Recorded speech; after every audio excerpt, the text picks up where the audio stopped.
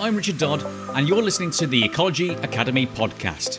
This is a show where we get to talk and learn about all things ecological, including interviews with top ecologists, both employers and employees, those working with ecologists, and also aspiring and inspiring career-seeking individuals setting out to make a difference. The show aims to provide you with insights, advice, and inspiration to help you succeed and excel as an effective ecologist and to make a real difference to our natural environment. Today I will speak with not one, but two of my colleagues here at Wildwood Ecology, Ian Weller and David Withington. Now, all three of us have had something in common, other than us being in our 50s, and that is that we are all career changers. So, gentlemen, welcome to the Ecology Academy podcast. Thank you. Thank you. Great. Now, it would be remiss of me to actually ask you any easier questions, just because you're my colleagues. So, when we usually start our podcasts, we ask a couple of quick-fire questions, very difficult questions for you to answer. I mean, they're extremely challenging. Are you up for the challenge? Absolutely. Oh, yes. Yeah, okay. Look at the enthusiasm. Oh, dear me. Yeah, don't worry. There's no right or wrong answer. It'll be absolutely fine. So I'm going to take it in turn. So I'll start with Ian. So Ian, habitats, species, or ecosystems? Species. Okay. And if you had to choose between plants or animals? Animals. And if it birds or mammals? Mammals. Correct. Not really. No, there's no answer. Okay. Now, second question for you is Manchester United or Manchester City? City. That was a quick answer.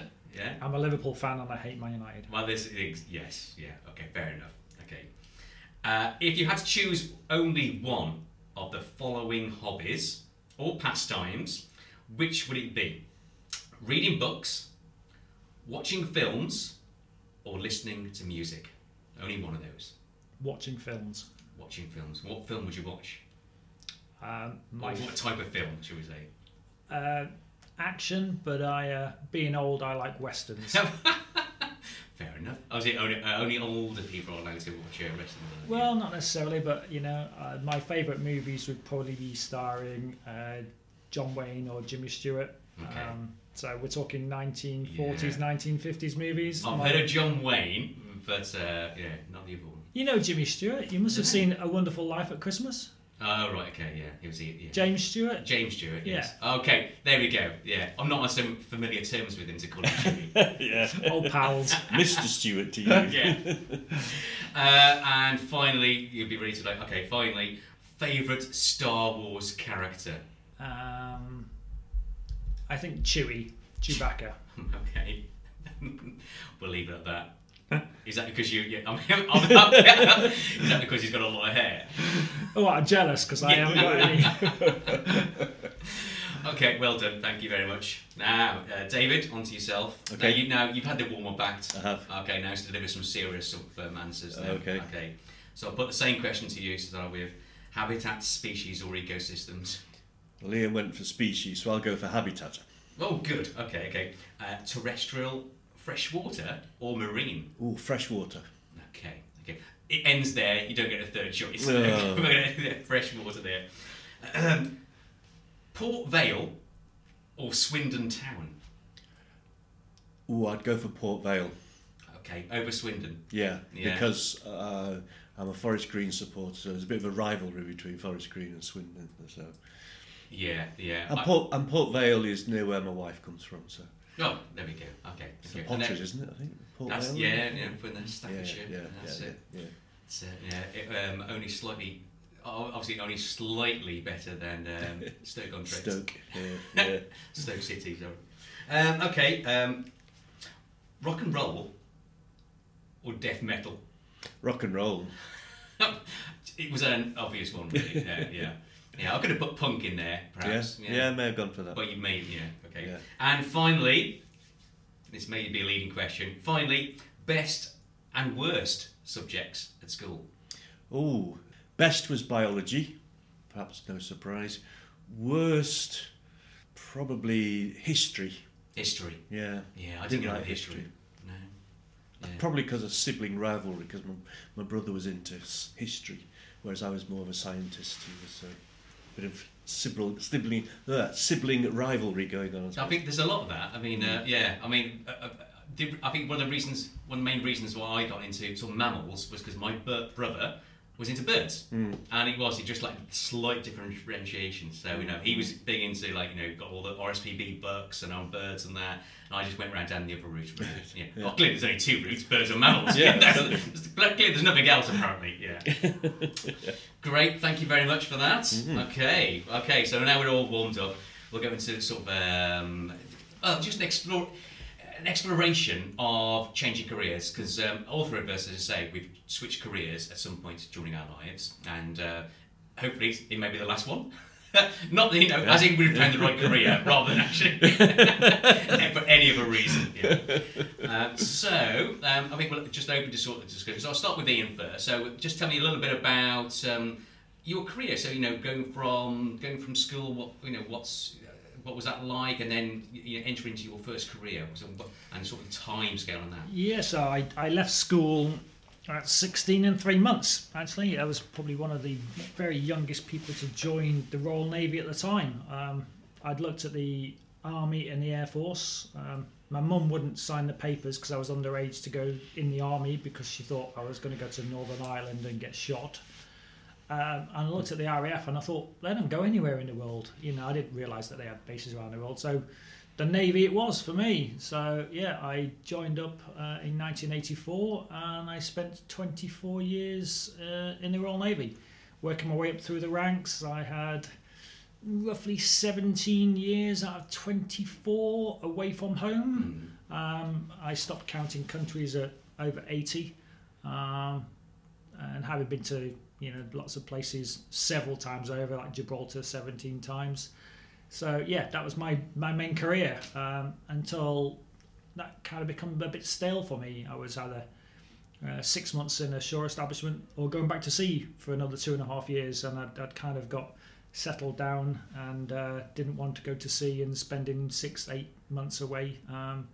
So I thought my time had come. I'd done all the jobs that I wanted to, and promotion was what we used to call dead men's shoes. You'd only get promoted if there's somebody above you left the service or died, and you moved up there. But it wasn't a straight 1 in 1 out pecking order. Every year there was a competition to see who got the top of the pecking order. So you could be first 1 year and 10th the next year. So it just got too much to worry about, and the excitement had gone out of the job. So I left the armed forces and had that dreaded question of what was I going to do next. Okay, well, take it back slightly then. So, I mean, what career, what sort of career did you sign up for then? So not just Royal Navy, but I signed up for the full commission. The full commission. For the full 24 years to do that. You did have an option at the time when you signed up that you could put notice in, but it was a 12-month notice period. Yeah. Because generally things would change in that 12-month period, and you decided that it wasn't now your time to leave. But then as you got to the 12-year mark, you got what was called a pension trap, that if you left at 12 years, your pension was then held over until you were 65. Whereas if you did your full 24, did another 24 years, you got your pension when you left. So it was a choice of leave after 12 years and don't see your pension for 40 years, or give it another go for another 12 years and get your pension. So I stuck it out. I did at one point put in for redundancy, because like in all jobs, you get in the blues, you get the doldrums about a job and stuff like this. And around the early 90s, they started offering redundancies because they needed to cut back on the spending for the Ministry of Defence. Which year was this, or what year? So that must have been about 94, 96. Something like that. Bell, actually. They were doing big redundancies, and lots of people put in for it, but they kind of assessed your worth and decided whether they were going to accept your redundancy or not, and mine got turned down. A lot of people got turned down, but they'd had so much disheartenment with the armed forces at the time that they put the notice in anyway. So the armed forces as a whole ended up with a black hole of recruitment. They'd stopped the recruitment pipeline, but they'd also lost people in the middle. So it then became very difficult to fill the gap of experience. You'd have lots of inexperienced people and lots of very experienced people, but there was nobody in the middle because all that people had left and taken the redundancy because it was the right time for them. So I stuck it out and did my full 24. Okay. That's, so I think I remember that's because I used to be in the army. Obviously, the better service than questionable. Yeah. So not the senior service. Yeah. So round about because I left in 1995 as well. So I mean that was the period, as you say, that I think they were looking for redundancies, and I think I had enough as well. Put my sort of discharge papers in, and just left us shortly after. But I think I had a little reduced time. I think they were desperate. I was desperate to get rid of me, or just desperate to get rid of a lot of people. And so mine was a sort of a 9-month. Actually, still quite a long period. 9-month turnaround from there, really. Okay, so I'll come back to you a second. So I don't want to ignore this chap here. So David, tell me about your sort of your career up to becoming an ecologist. Then, so what was your education like, and then going into your first job? Okay, well, my degree was in geology actually, and after graduating, I did a couple of years with a civil engineering company in the Black Country, who was mainly involved, or my role anyway, in the company was mainly involved with stabilising old mine workings, of which the Black Country is completely riddled, most of which are completely undocumented, going right the way back to Roman times and probably pre-Roman times. So the whole area is riddled with old mine shafts and very shallow mine workings. Famous places like the Crooked House, where a pub is like completely at a bizarre angle. It makes you feel drunk just going into it because it completely collapsed under the mine workings. So I was involved in that for a couple of years, which was interesting. What sort of time period was that then? Late 80s, so sort of 87 to 89, that sort of time. That was good, but I didn't feel that it was something I wanted to do long term in terms of civil engineering. You were taking A levels at this point as well. Obviously you went to university, but did you? Yeah. So what sort of A levels did you take at that? Science, but geology as well. So I did biology, geology, and geography actually. Started off with physics, but didn't get on with that. What was that? I wasn't doing maths either, and I wasn't. I mean, my maths is quite good, but I just found it quite tricky. I think I also responded very much to who was teaching me rather than what I was being taught. So I didn't get on very well with the teacher, I guess, and my lack of motivation probably came into it as well. So I ended up somehow getting on a degree course, and enjoyed the geology. I really enjoyed it. In fact, ended up doing more geology because after I did 2 years at the civil engineering course, I went back to do PGCE, teacher training, for a year at Leicester. So I decided to do secondary science. So that was, when was that, 89? And that was just at the time when the government was bringing in the national curriculum. Right. So I remember virtually every week a new curriculum turned up. It was constant. It was the main theme of our PGCE year, was looking at various versions of the national curriculum. So it was very much a very great time of change, when I'm not sure how it was previous to that, but post that, then education became very politicised. It was, I think, to a large extent, it was not so much ignored, but not so given such political priority as it was after that sort of watershed of the national curriculum time, I guess. Then I ended up teaching first of all in Birmingham for 10 years or so.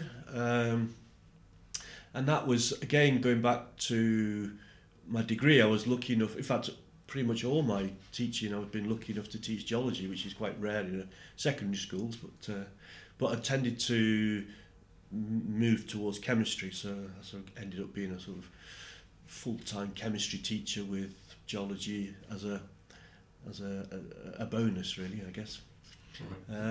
It's all in the Midlands. I was at the beginning I was in Birmingham, and then I always had this I guess probably romantic idea of being a special needs teacher and really making a difference, and I left this, which was quite a academically high-flying secondary school, and I was taken on by this head teacher at a local special needs school without any retraining whatsoever. So I don't know what this head teacher was thinking about, but for me to go straight from, as I said, this quite academically high-flying secondary school to be put in front of a classfuls of special needs pupils without any retraining was a complete folly on my part, and his as well. It was a bit of a silly thing for this head teacher to do, really, to expect somebody to make that leap. So I didn't last there very long. Was completely out of my depth. I didn't know what I was doing, and so then I ended up moving down to Gloucester, pretty much going back to what I was doing in Birmingham, which was mainly chemistry, but with geology. In fact, I sort of developed the geology while I was there, and we ended up doing a geology A-level through my sort of initiative, really, and we've got quite a good group of geologists actually at the course at their school, many of which went on to do geology degrees. So that would I was in Gloucester for 20 years. So I only left. When did I leave?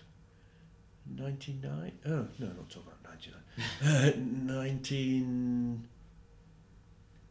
2018 it must have been. 2018, yeah. Right, okay. Or 2017, 2018. And I suppose, I mean, a question for both of you really now then. So, and then you switched over to ecology, is that right? Yeah, not straight away. It's probably took me best part of 10 years to make the gradual transition, yeah. Well, and I say ecology, but in sort of broader sense, I was biology. I mean, because Ian, what was your understanding? So you decided you're going to leave the Navy. What sort of career paths were you looking at that point? The armed forces tended to have trends of industries that was going through over a period of years, and everybody who left it in one period all became plumbers. And the next thing was fibre optics, because that was the next thing in industry that had come along. And when I left, it was project management, and then years after that, it became maritime security. So project management seemed to be the trend of things to go in for the armed forces. And they always tell you when you're leaving that you're worth more to a civilian company than you are to military companies.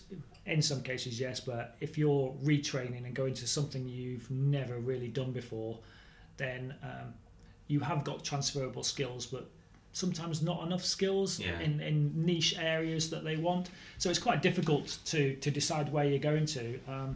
And again, getting into project management without having done it before, you can't just walk into project management. You have to become an assistant or an apprentice at things and work your way up. So I was looking for jobs with project management assistants jobs, and luckily, fingers crossed, I've only been out of work since about the age of 14 for 3 days in my life. Okay. And that was from the date that I left the Navy to on like the Thursday to the starting my first job outside the Navy on the Monday is like the longest period I've had out of work. So I was working for a civilian company that had a military contract doing project management, but it just didn't work for me. I felt like I was a glorified secretary all the time, so I had to find something new. And I've got quite a inspirational wife, and she can see that I'm not happy in something, so he used to give me the proverbial size 5 up the buttocks. And she actually found me a job working for the NHS. And the NHS were rolling out apprenticeships, and nobody knew anything about apprenticeships. So I applied for a job. There was 2 jobs on offer. There's only 2 people applied for these jobs, so we both got it. And I was doing apprenticeships in the NHS for 4.5 years. And which part of the UK is this then? The job was based in Bristol, but I was mainly covering the Thames Valley from Milton Keynes all the way down to Southampton in the first years. And then contracts changed and the role changed slightly, and I became like an apprenticeship consultant for the NHS for the whole of the south. So I was covering Cornwall to Essex at that point, and I was travelling the country to have 20-minute meetings with GP surgeries in Cornwall. The next day I was in Essex, or I could be in Southampton. So it just kind of got me down, and I was working from home, but I didn't have any incentive. I felt guilty drawing a really good wage, but not actually doing anything without generating my own work. So it kind of got me down a bit. And again, my wife came in and gave me a proverbial and threw a prospectus at me for the Royal Agricultural University. I like the outdoors, always like the outdoors. I've got my own allotment. I like gardening, I like wildlife, and there was a course there for wildlife and countryside management as a foundation degree. But again, I was always a bit sceptical about it because I left school with 3 O-levels. I had been in full-time education for almost 30 years, and I didn't want to set myself up to fail. So going on a full-time degree course was too scary for me. I didn't want to go that far and fail at the first hurdle. So I did the foundation degree at the RAU, and then the 1-year top-up for the degree, because I embedded myself in academia once again. I found my feet with education, realised what I could do and was capable of when it is. So there was no stopping me. I wanted the full degree and I wanted a first. I was desperate for the first. Only because the kids have got a first and I had to keep the trend going. I didn't want to be the lesser mortal in the family.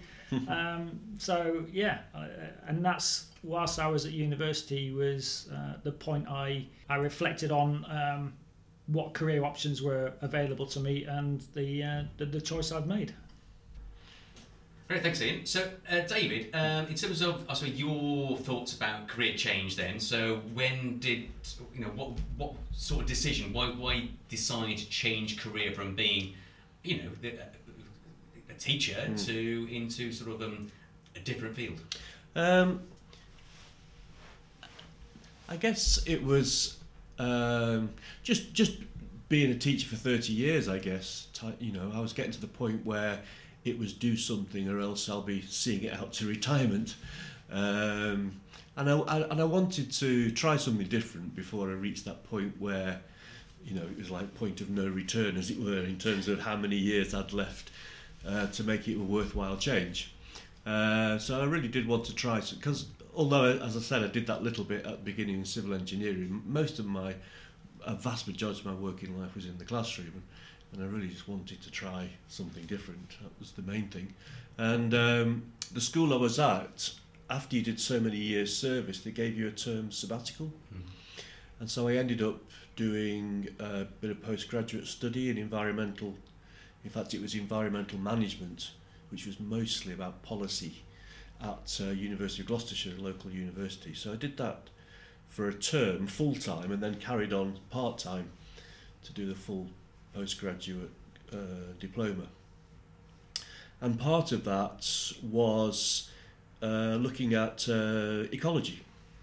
And having sort of been a lifelong birder and always been interested in wildlife, it struck me that maybe that was where I should be aiming for. That was, I didn't even realise there was such a thing as a professional ecologist. Apart from people like David Attenborough and David Bellamy and Chris Packham and those guys, that's how you could make money being an ecologist. I didn't realise there was such a thing as consultant ecology. So that got me thinking, well, that's combine a career with a lifelong interest to become a professional ecologist. And where did you first? I mean, yes, you identified there that there was a career option open to you there. So how did you take that further then? So I mean, you're doing this postgraduate course, you say? Yeah. Once I'd finished that, then essentially I got in touch with all the local consultancies. Strangely enough, I didn't include Wildwood. I don't know why you got missed off my list. Well, we may not have been in Gloucester at that point. Possibly. So I got in touch with all the local consultancies, of which there aren't that many, but there's quite a few in the Stroud, Bristol, Gloucester, Cheltenham area. Just offering my services, saying, could I do a bit of work experience, work shadowing, just help out. And I was a bit disappointed initially by the response, which wasn't very positive really, but then a couple of local companies took me on board and started to give me some work experience doing surveys, bat surveys, reptile surveys. Can I just take it back? So, sorry. Take it. I mean, you'd be interested to say, do you know the reasons why people weren't interested? Companies didn't respond back. How did you?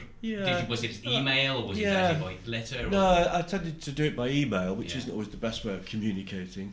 I did phone a couple as well, and I think the general thing is that I'll be more of a liability than a help, and why would a company, just take me on? Because I couldn't, I didn't have any experience as a professional, so it's just a case of me turning up and sort of standing around, really.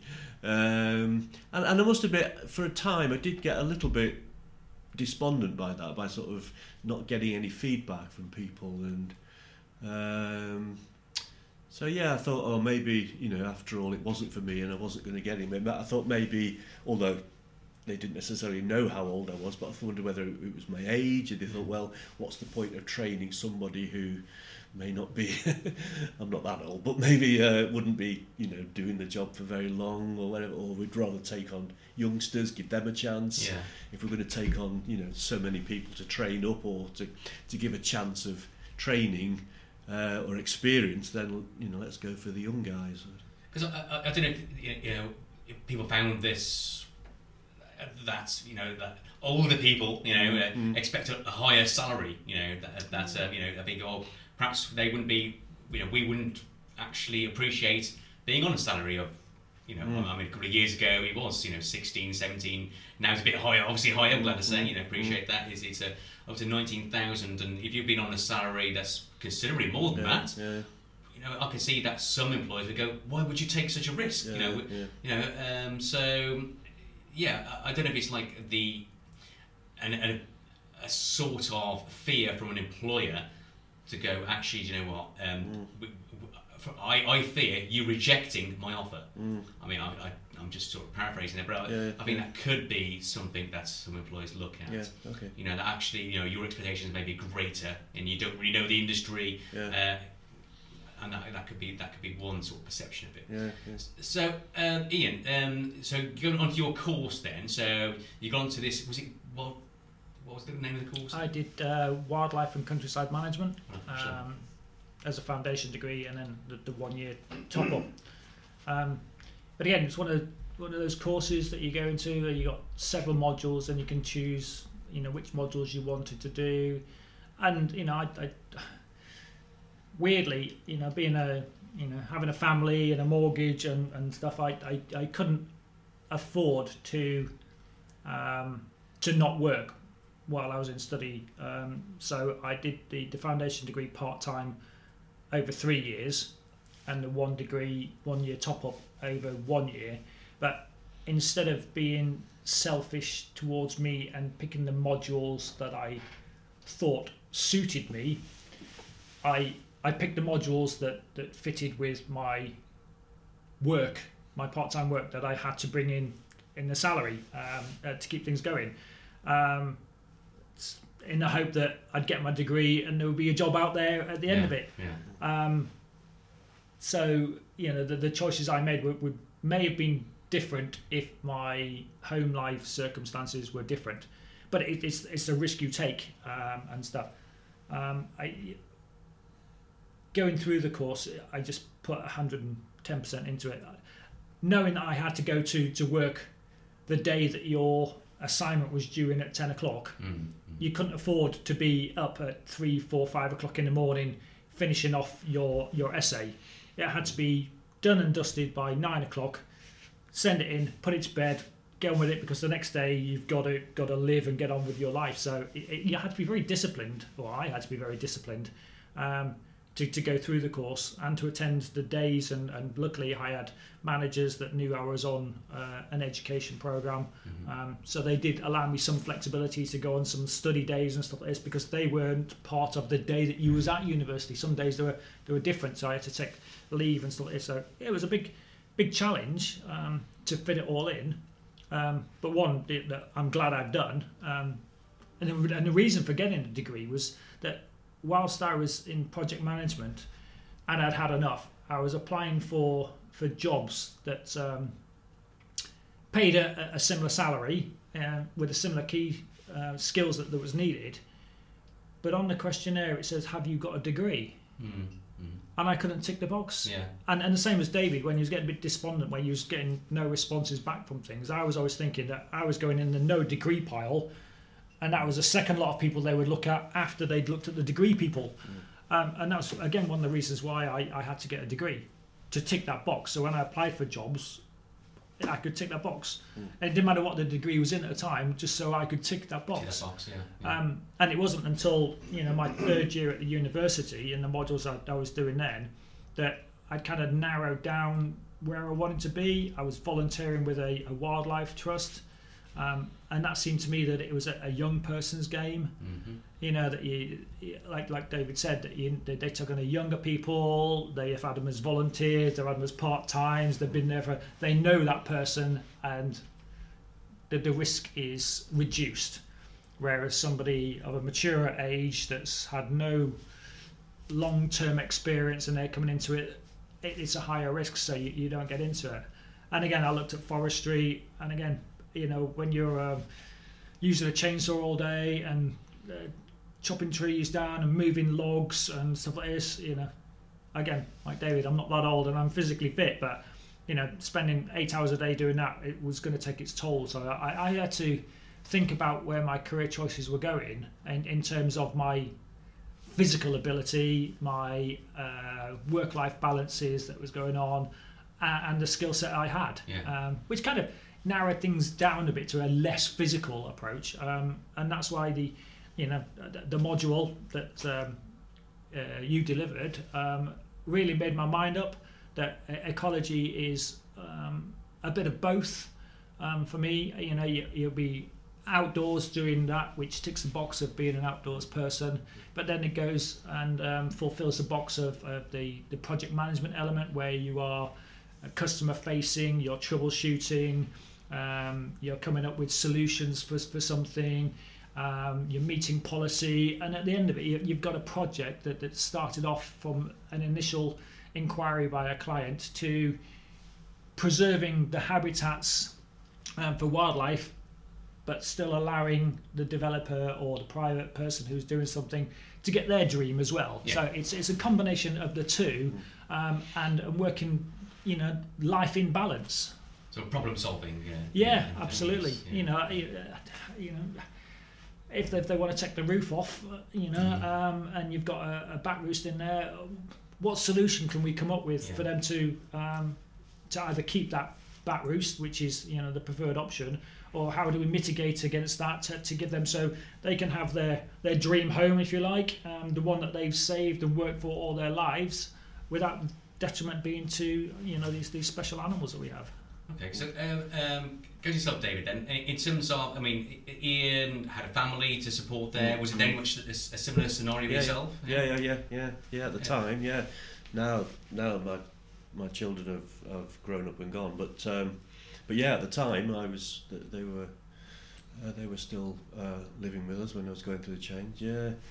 And so was it a similar sort of, a similar process in terms of, okay, well, I need to laser focus my attention on something, or was it sort of more of a, you had a bit more time to actually view the sort of careers you're going into? It sort of gathered momentum, I suppose, because at first when I started to think about it, I just assumed it would be there in the background, something that I did alongside my teaching. So may even possibly do a bit of part-time, gradually one would start to, the ecology would start to develop possibly, and then I'd sort of gradually maybe reduce my hours teaching. But in the end, it didn't turn out like that. Well, I suppose it did sort of, because I was doing a lot of survey work while I was still a full-time teacher. Yeah. So I thought, well, when I was getting a bit of knockback, I thought, well, what's an employer looking for? So to try and make myself more employable. So I thought, well, it's qualifications and it's experience. So I tried to get both of those. So I worked out, eventually, I did get a couple of consultancies who were interested enough to give me a chance, and I started to do some survey work with them. And once I got that, then once I could say to other consultancies, I've got some survey work, then everyone was all, oh yeah, great, we'll have you. And the other side of it was the qualification in terms of getting licenses. So while I was still a teacher, I got my Great Crested Newt license, just to try and make myself more employable. What would a consultancy look for in terms of me being useful? Yeah. And having your licenses is one of the most useful things, I guess. So you actively sought out, what was required to actually gain the license. Yeah. First of all, obviously, what employers are looking for, but then actually gain the license. And did you were paying for this course on yourself? Yeah. Yeah. So basically, I through a university, I got my Great Crested Newt license, and also got my first job, because my employer then, my first job in consultancy, they said, well, if you were prepared to get up, go and collect bottles from a pond for newt, and then go and do a day's teaching, then you're obviously really want to do this work.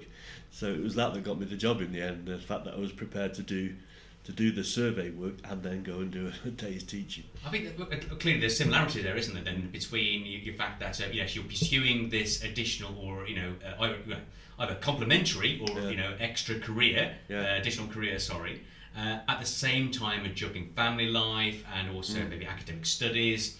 And so, do you think that's? I mean, I'm just looking at my own sake, as my own career path as well. Do you think that's something does that stem from having that maturity to plan itself, or is it just like a sort of hit and hope sort of strategy? I mean, what works best for yourself? So, Ian. I think, like David pointed out earlier, that there's always the risk that you're too old to be employed. Companies aren't prepared to take the risk because you may not be long term, or due to your age you could be off sick a lot of time, and they're investing a lot of money into somebody that's not, or a person that's not going to come to fruition as they see it in 10-15 years time. Companies probably still look at employees with careers of 10-15 years of longevity. So I think, like David said, to make yourself more employable, you've got to go above and beyond. I guess the younger people that are coming from university and people at university these days doing similar courses, they probably started going to volunteering for wildlife trusts when they were 13, 14, 15, and they've already had 5 or 6 years experience working part-time, voluntary, doing the summer camps or whatever that we never had because of our careers changed. So they've got that advantage. So you have to show something to an employer that you're worth taking that risk. And it may be the fact that, you're doing a degree course and you're still doing 30 hours a week at work, and you're volunteering in evenings and weekends, to show some sort of determination to want to do the job, and that if they take the risk of employing you, they're going to get some value from you, as opposed to somebody who's, I've done a degree, give me a job. I don't know. What do you think? Yeah, I think the idea of sort of being too old, I think, is a tricky one, really, because I've never been someone who has taken. I've never been an employer, so I don't know, necessarily what it's like to look for the right person. But I think in terms of age, then if you take on a 21, 22-year-old, are you as an employer expecting them to work for you for 10 years? And you think, well, we're not. Well, I'm not going anywhere. I'm settled. I've got a life where I am. I'm not going to suddenly get married and move somewhere else, or the family's going to have a great change in terms of what's going to happen to it. Probably not. So in terms of long, the medium term, then I would probably think employing an older person is probably more of a stable option than both of us have said. The risk of taking on an older person, it's probably less risk. Less risk, yeah. It's interesting because the mindset really. So because you're absolutely right. That's like from an employer's. From an employer's point of view, and I'm only one employer. Clearly, there's hundreds out there. From I look at the person. So can this person not only do the job, but also advance themselves and and sort of our industry, the career forward as well. Will it be advantage to them? Will it be advantage to the company? And when it's all about the company, is it the right sort of fit within the company too? So not necessarily do I look at any discrimination. So whether it be age or any sort of discrimination. So that certainly features with it, but I can see there may be some sort of an unconscious bias towards age and gender and so forth. And I think this is something that our industry may, should be looking at, and I think they are looking at it. But it is down to the employers to actually just take a step back and just review their own sort of recruitment policies. What is it they're actually looking for? So I really like that. The fact that actually, being a career changer actually is less of a risk than actually taking on a new person. New to the career. That's maybe early 20s. But I guess in certain industries, whether this one is the same, there's always the risk for the employer taking on a more mature person that has got more life skills, that they could be a challenge to it, because they're going to say, well, we've got years of experience, we never did that in our last company, you should do this and that. Whereas perhaps a younger person, you can nurture into the industry. So again, it's that balance of the organisation and where you're going, whether you take on somebody who's mature that's got all the skills you want and they can just fit them into a slot and on off they go, or do you need somebody younger that's going to be your next? I've been in the apprenticeship, there was a saying that you were growing your own. And it's true for all industries. You take somebody young, you give them the skills that you want in your way to train up, because that is your next tranche of ecologists, consultants, senior ecologists, principals. That along that, they've done that in your company, and you can train them in that way. Whereas perhaps a more mature person, we might not get to principal ecologists because of the time scales of life that we might not get there. So I think it's a tricky one for as an employer, of what is the balance. And I think having a team of young and mature, or less skilled, more skilled, however you want to badge it, is what a team's all about, because you need diversity in your team, whether it's age, experience, licenses, interests. You need that for your team to gel together. So as an employer, you can say, well, we've got somebody in our team that's interested in that, or we've got somebody I know is capable of picking that up and running with it, and I can give it to them, and it alleviates some of the issues you will have as an employer as to how you bring your team and the company and the industry along with developments in time. Yeah, I think it is. It's having being open, all parties being open-minded. So the employer being open-minded to the fact that actually, what can this person contribute towards the company, if they're going to look at it directly from the commercial aspect, but also to themselves as well. So and that's from everyone coming on board. So being open-minded towards having early entry, early career ecologists coming on board to mature people coming on board. Everyone has something to contribute, and as long as you've got that ability to listen and understand and just necessarily agree with everything is put forward, but actually go, I appreciate your viewpoint, and I think this, and as long as we come to a consensus, I think that's having that sensible debate. I think that's going to be important for a company to grow and develop, and I think those are the ones that will survive. But just moving on into you've got a taste now. Go to David. You've got a taste now of being an ecologist. Okay, what sort of traits do you think that you brought into that career? And equally so, what traits do you think employers are looking for with career changes? Okay. Well, the traits that I brought in was an enthusiasm for a start, an enthusiasm for the job, enthusiasm for the worth of the job, feeling as though I was doing something worthwhile, and also sort of skills that I'd developed on a hobby level, as it were, being a birder, being able to just generally being interested in wildlife, and also wanting to learn. I mean, when I first started as I think a lot of ecologists say, your botany skills are not brilliant, but they're an awful lot better now than they were, mine. So that willingness to learn, and if I don't know something, wanting to find out. Wanting to have the answer. So I brought that natural inquiry, natural curiosity. Curiosity, and wanting to progress. And I think that comes to a certain extent from the classroom, because it's hard for when a child asks you a question and you have to say, "Oh, sorry, I don't know." So that need to sort of gather information, to gather stuff, and predicting having a good idea as to what might be important for the pupils, and you can take that to a job as well. Being able to look into the future, being able to put yourself in the job and say, right, what are my clients going to want to know? What do I need to know? Being prepared, because if you're not prepared in the classroom, you've had it. Yeah. You need to be 110% prepared, because a classroom full of pupils will soon find out if you're not. And so I take that when I go to a site. I think, what do I need to know before I go? What does a client need from me?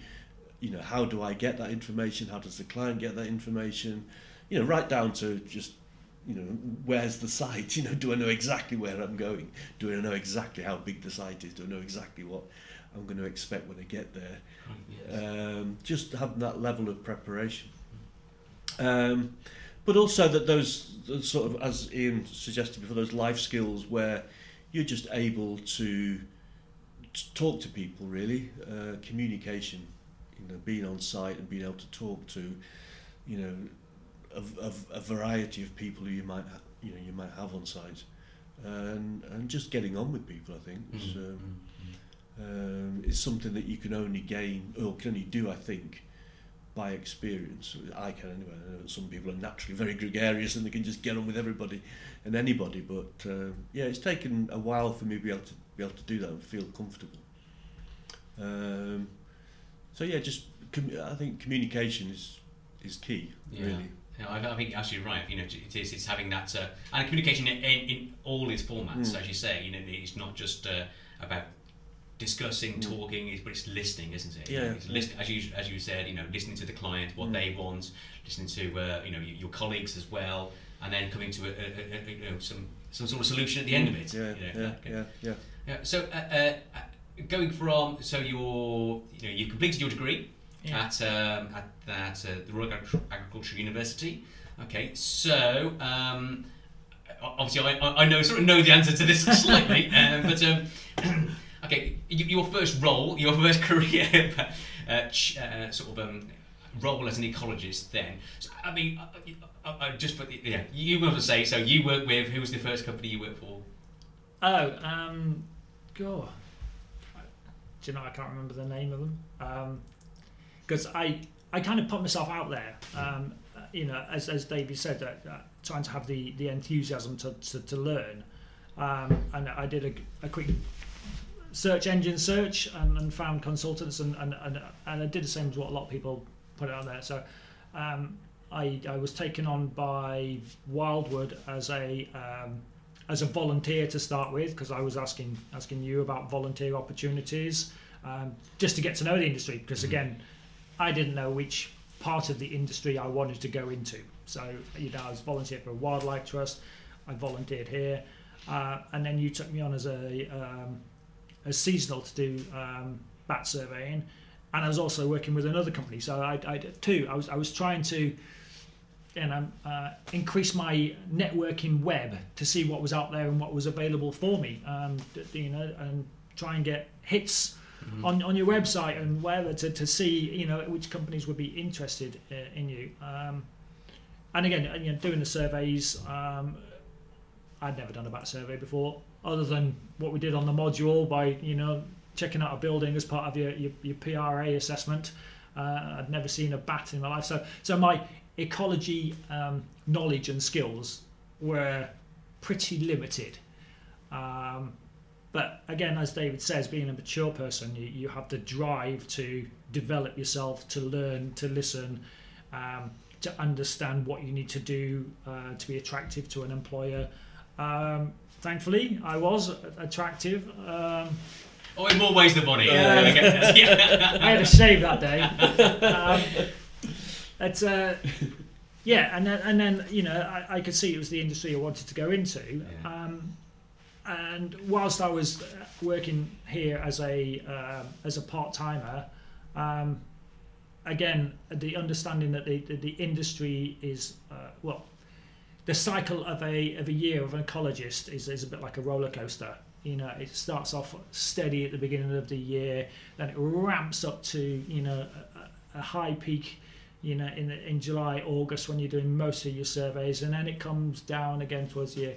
So it was like towards the end of the year, it's going, well, is the work there available for me? Yeah. And as a small company, and a mature person, I fully understand how businesses work and how you get money in, and you can't have money coming in if the jobs aren't there, and you know that. And I guess that was always at the back of my mind, thinking that's going on, so I had to start again spreading my wings and looking for it, and applying for bigger consultancies that you get out there. Some with these 200-300 ecologists on the side, but it was my realization at the time that working with a smaller consultancy was what I wanted. It seemed that the larger companies have massive projects going on where you are a small fish in a big pond, and they wanted blood out of a stone, and you had to spend 4 or 5 nights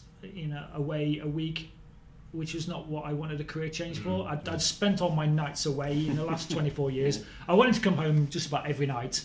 I wanted to be home at weekends. That was my choice in life. So a small consultancy really fitted for me in terms of maintaining my work-life balance, but progressing my career of where I wanted to go. And obviously, having met you previously, and then the part-time experience that I got with it, I could see that it was a company that I wanted to work for, and hence I kept pushing and pushing to try and see. Well, we go that far. Offering my services and skills in a kind way, to see if there's an opportunity. Well, I think you've got to be proactive, haven't you? So I think that's one thing that's the thing I respect as an employer, is that people are you've taken time to actually write, discuss, talk to an employer, and I just feel courteous then to actually listen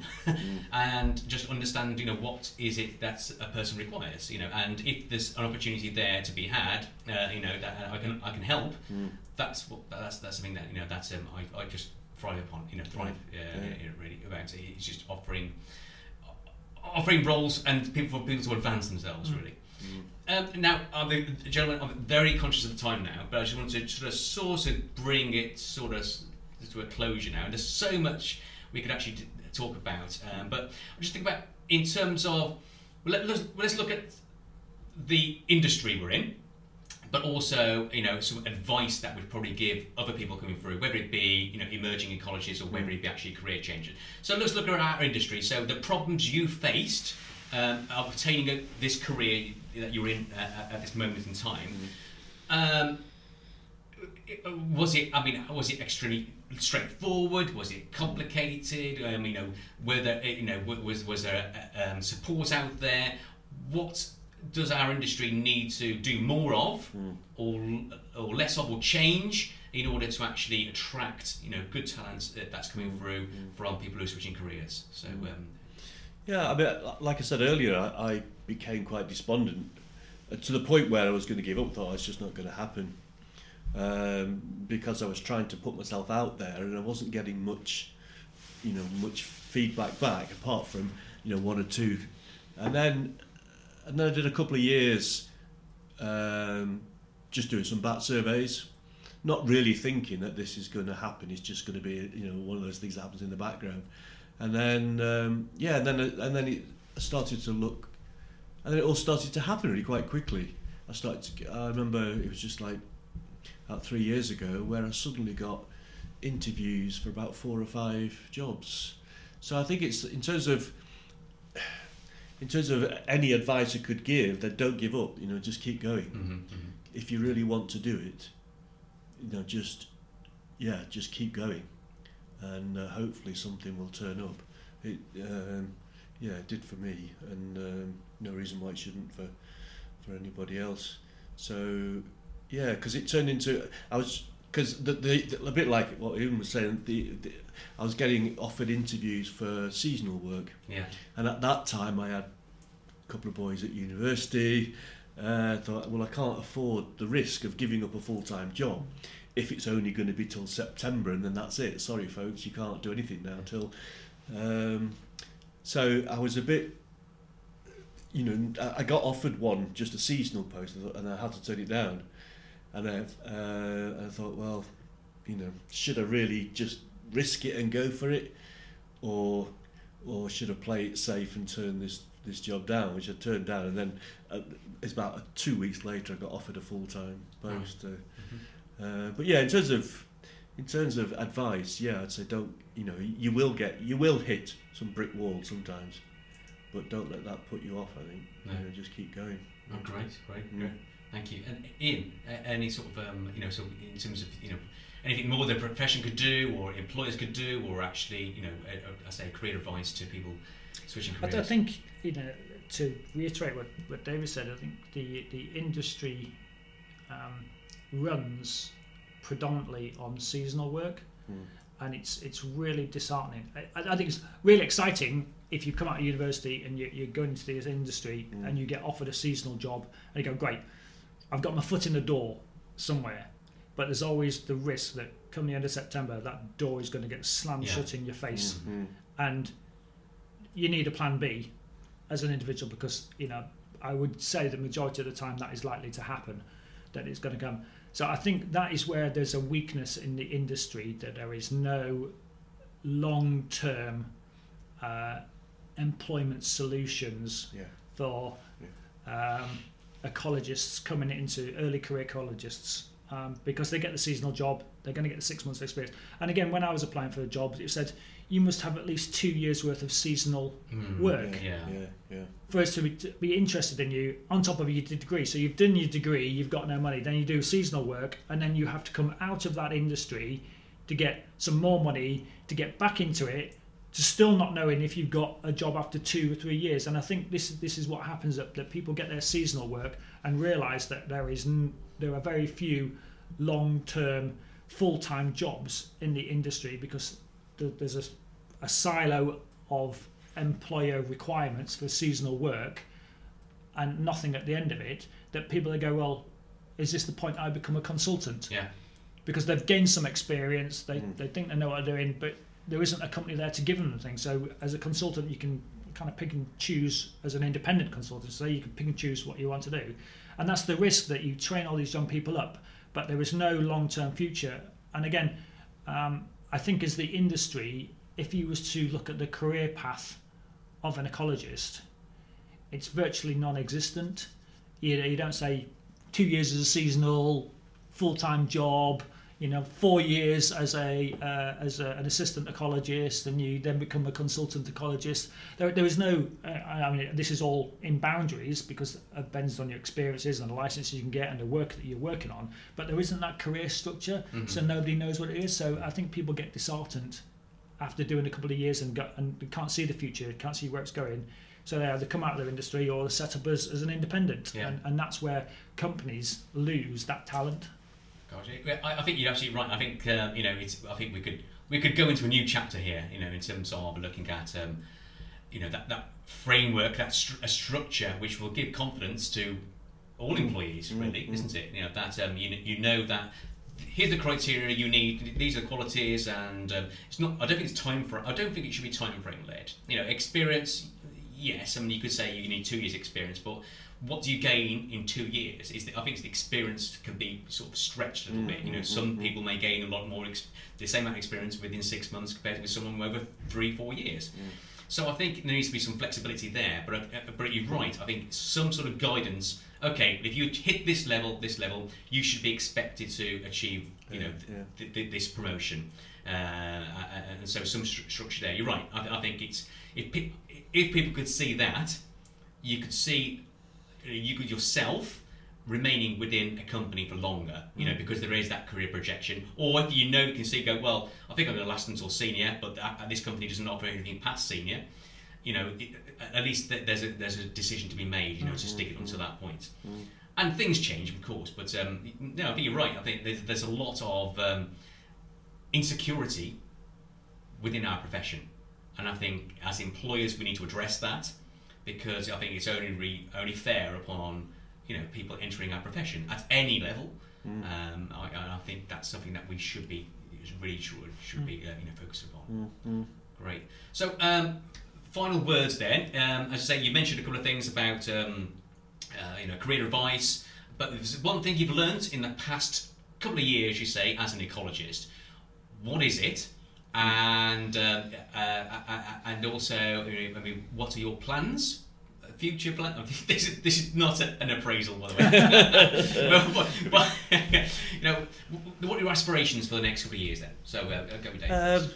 I think what I've learned is that I can enjoy my work, which obviously as a career changer, there was a reason why I wanted to change career, that I wasn't enjoying my work. So to actually have a refresh and sort of start again almost and say, right, I can wipe the slate clean and I can be the best I can at this new, and then that's been a real challenge, but also it's been really enjoyable so that's the main thing that I've got. And where do I want to be? Go a little bit against what Ian was just saying, that yet the time of life where promotion isn't necessarily what you want. It's not all about rising up through the ranks. And so in terms of, I would just like to become more competent at what I do. And if that leads to promotion, great, that's fine. But it's not my aim. It's I'm going to do this and then that will happen and that'll happen. It's literally just I'm going to do this because then I'll be better at my job. And if something else, as I said, if that leads on to other things, that's fine. But promotion promotion is not the main reason why I'm here. Yeah. And Ian? I think over the past 2 years, like David said, what I've learned is that you've got to keep going at things. It's not an industry that develops you overnight. It's something that happens. So, for instance, getting your bat license could take 2 to 5 years, depend on the situation and the projects that you're working on. You may be lucky enough that you're out there and you're handling bats every single day, and you get in there and you can tick the boxes. In some cases, you may be working on projects that don't touch bats, so you're all on great crested newts. So I think you've got to keep going on it, and I think you have got to have a bit of a plan of where you're going. It's one of those industries that you can go down and say, well, I'll go down the dormouse route, but you may be in a county that's got no dormouse, so what good's your license for it? And the same with Great Crested Newts. You become a specialist, but then you kind of narrow your field of where you're going. So I think it's having a plan, understanding the career structure that's available to you, and how you can progress through your own interests and the opportunities that the company's given you to get that. And again, same as David says, it's not necessarily all about the promotion. And I feel that at the end of my working week, that I'm happy if I know I have contributed to the team, and we're all on the same page and we're all working together. It's not about me in the company. Thankful of promotions and pay rises and all the rest of it comes with it. It takes hard work to go to it, but you're only going to get that promotion if you are working as a team and working with your colleagues, because standing out as an individual doesn't take the team or the company anyway. It just takes the individual somewhere. So teamwork and communication are the things to take forward. Yeah, wonderful. Well, thank you, gentlemen. It's been a pleasure talking to you today, and I just want to just say thank you so much for being agreeable to actually come onto this podcast and talk through career changes with the Ecology Academy podcast. But for all, thanks so much. Thank you. Thank you. Thank you. If you enjoy our show and want to help, then please click on the subscribe button and rate us on your favourite podcast player, as that's how you can inspire ecologists in the making, help retain great talent, and provide insights of our industry to a much wider audience of why ecology really does matter. Thank you. And remember, learning is a lifelong endeavour, so stay curious, be adventurous, and build bridges for others to cross.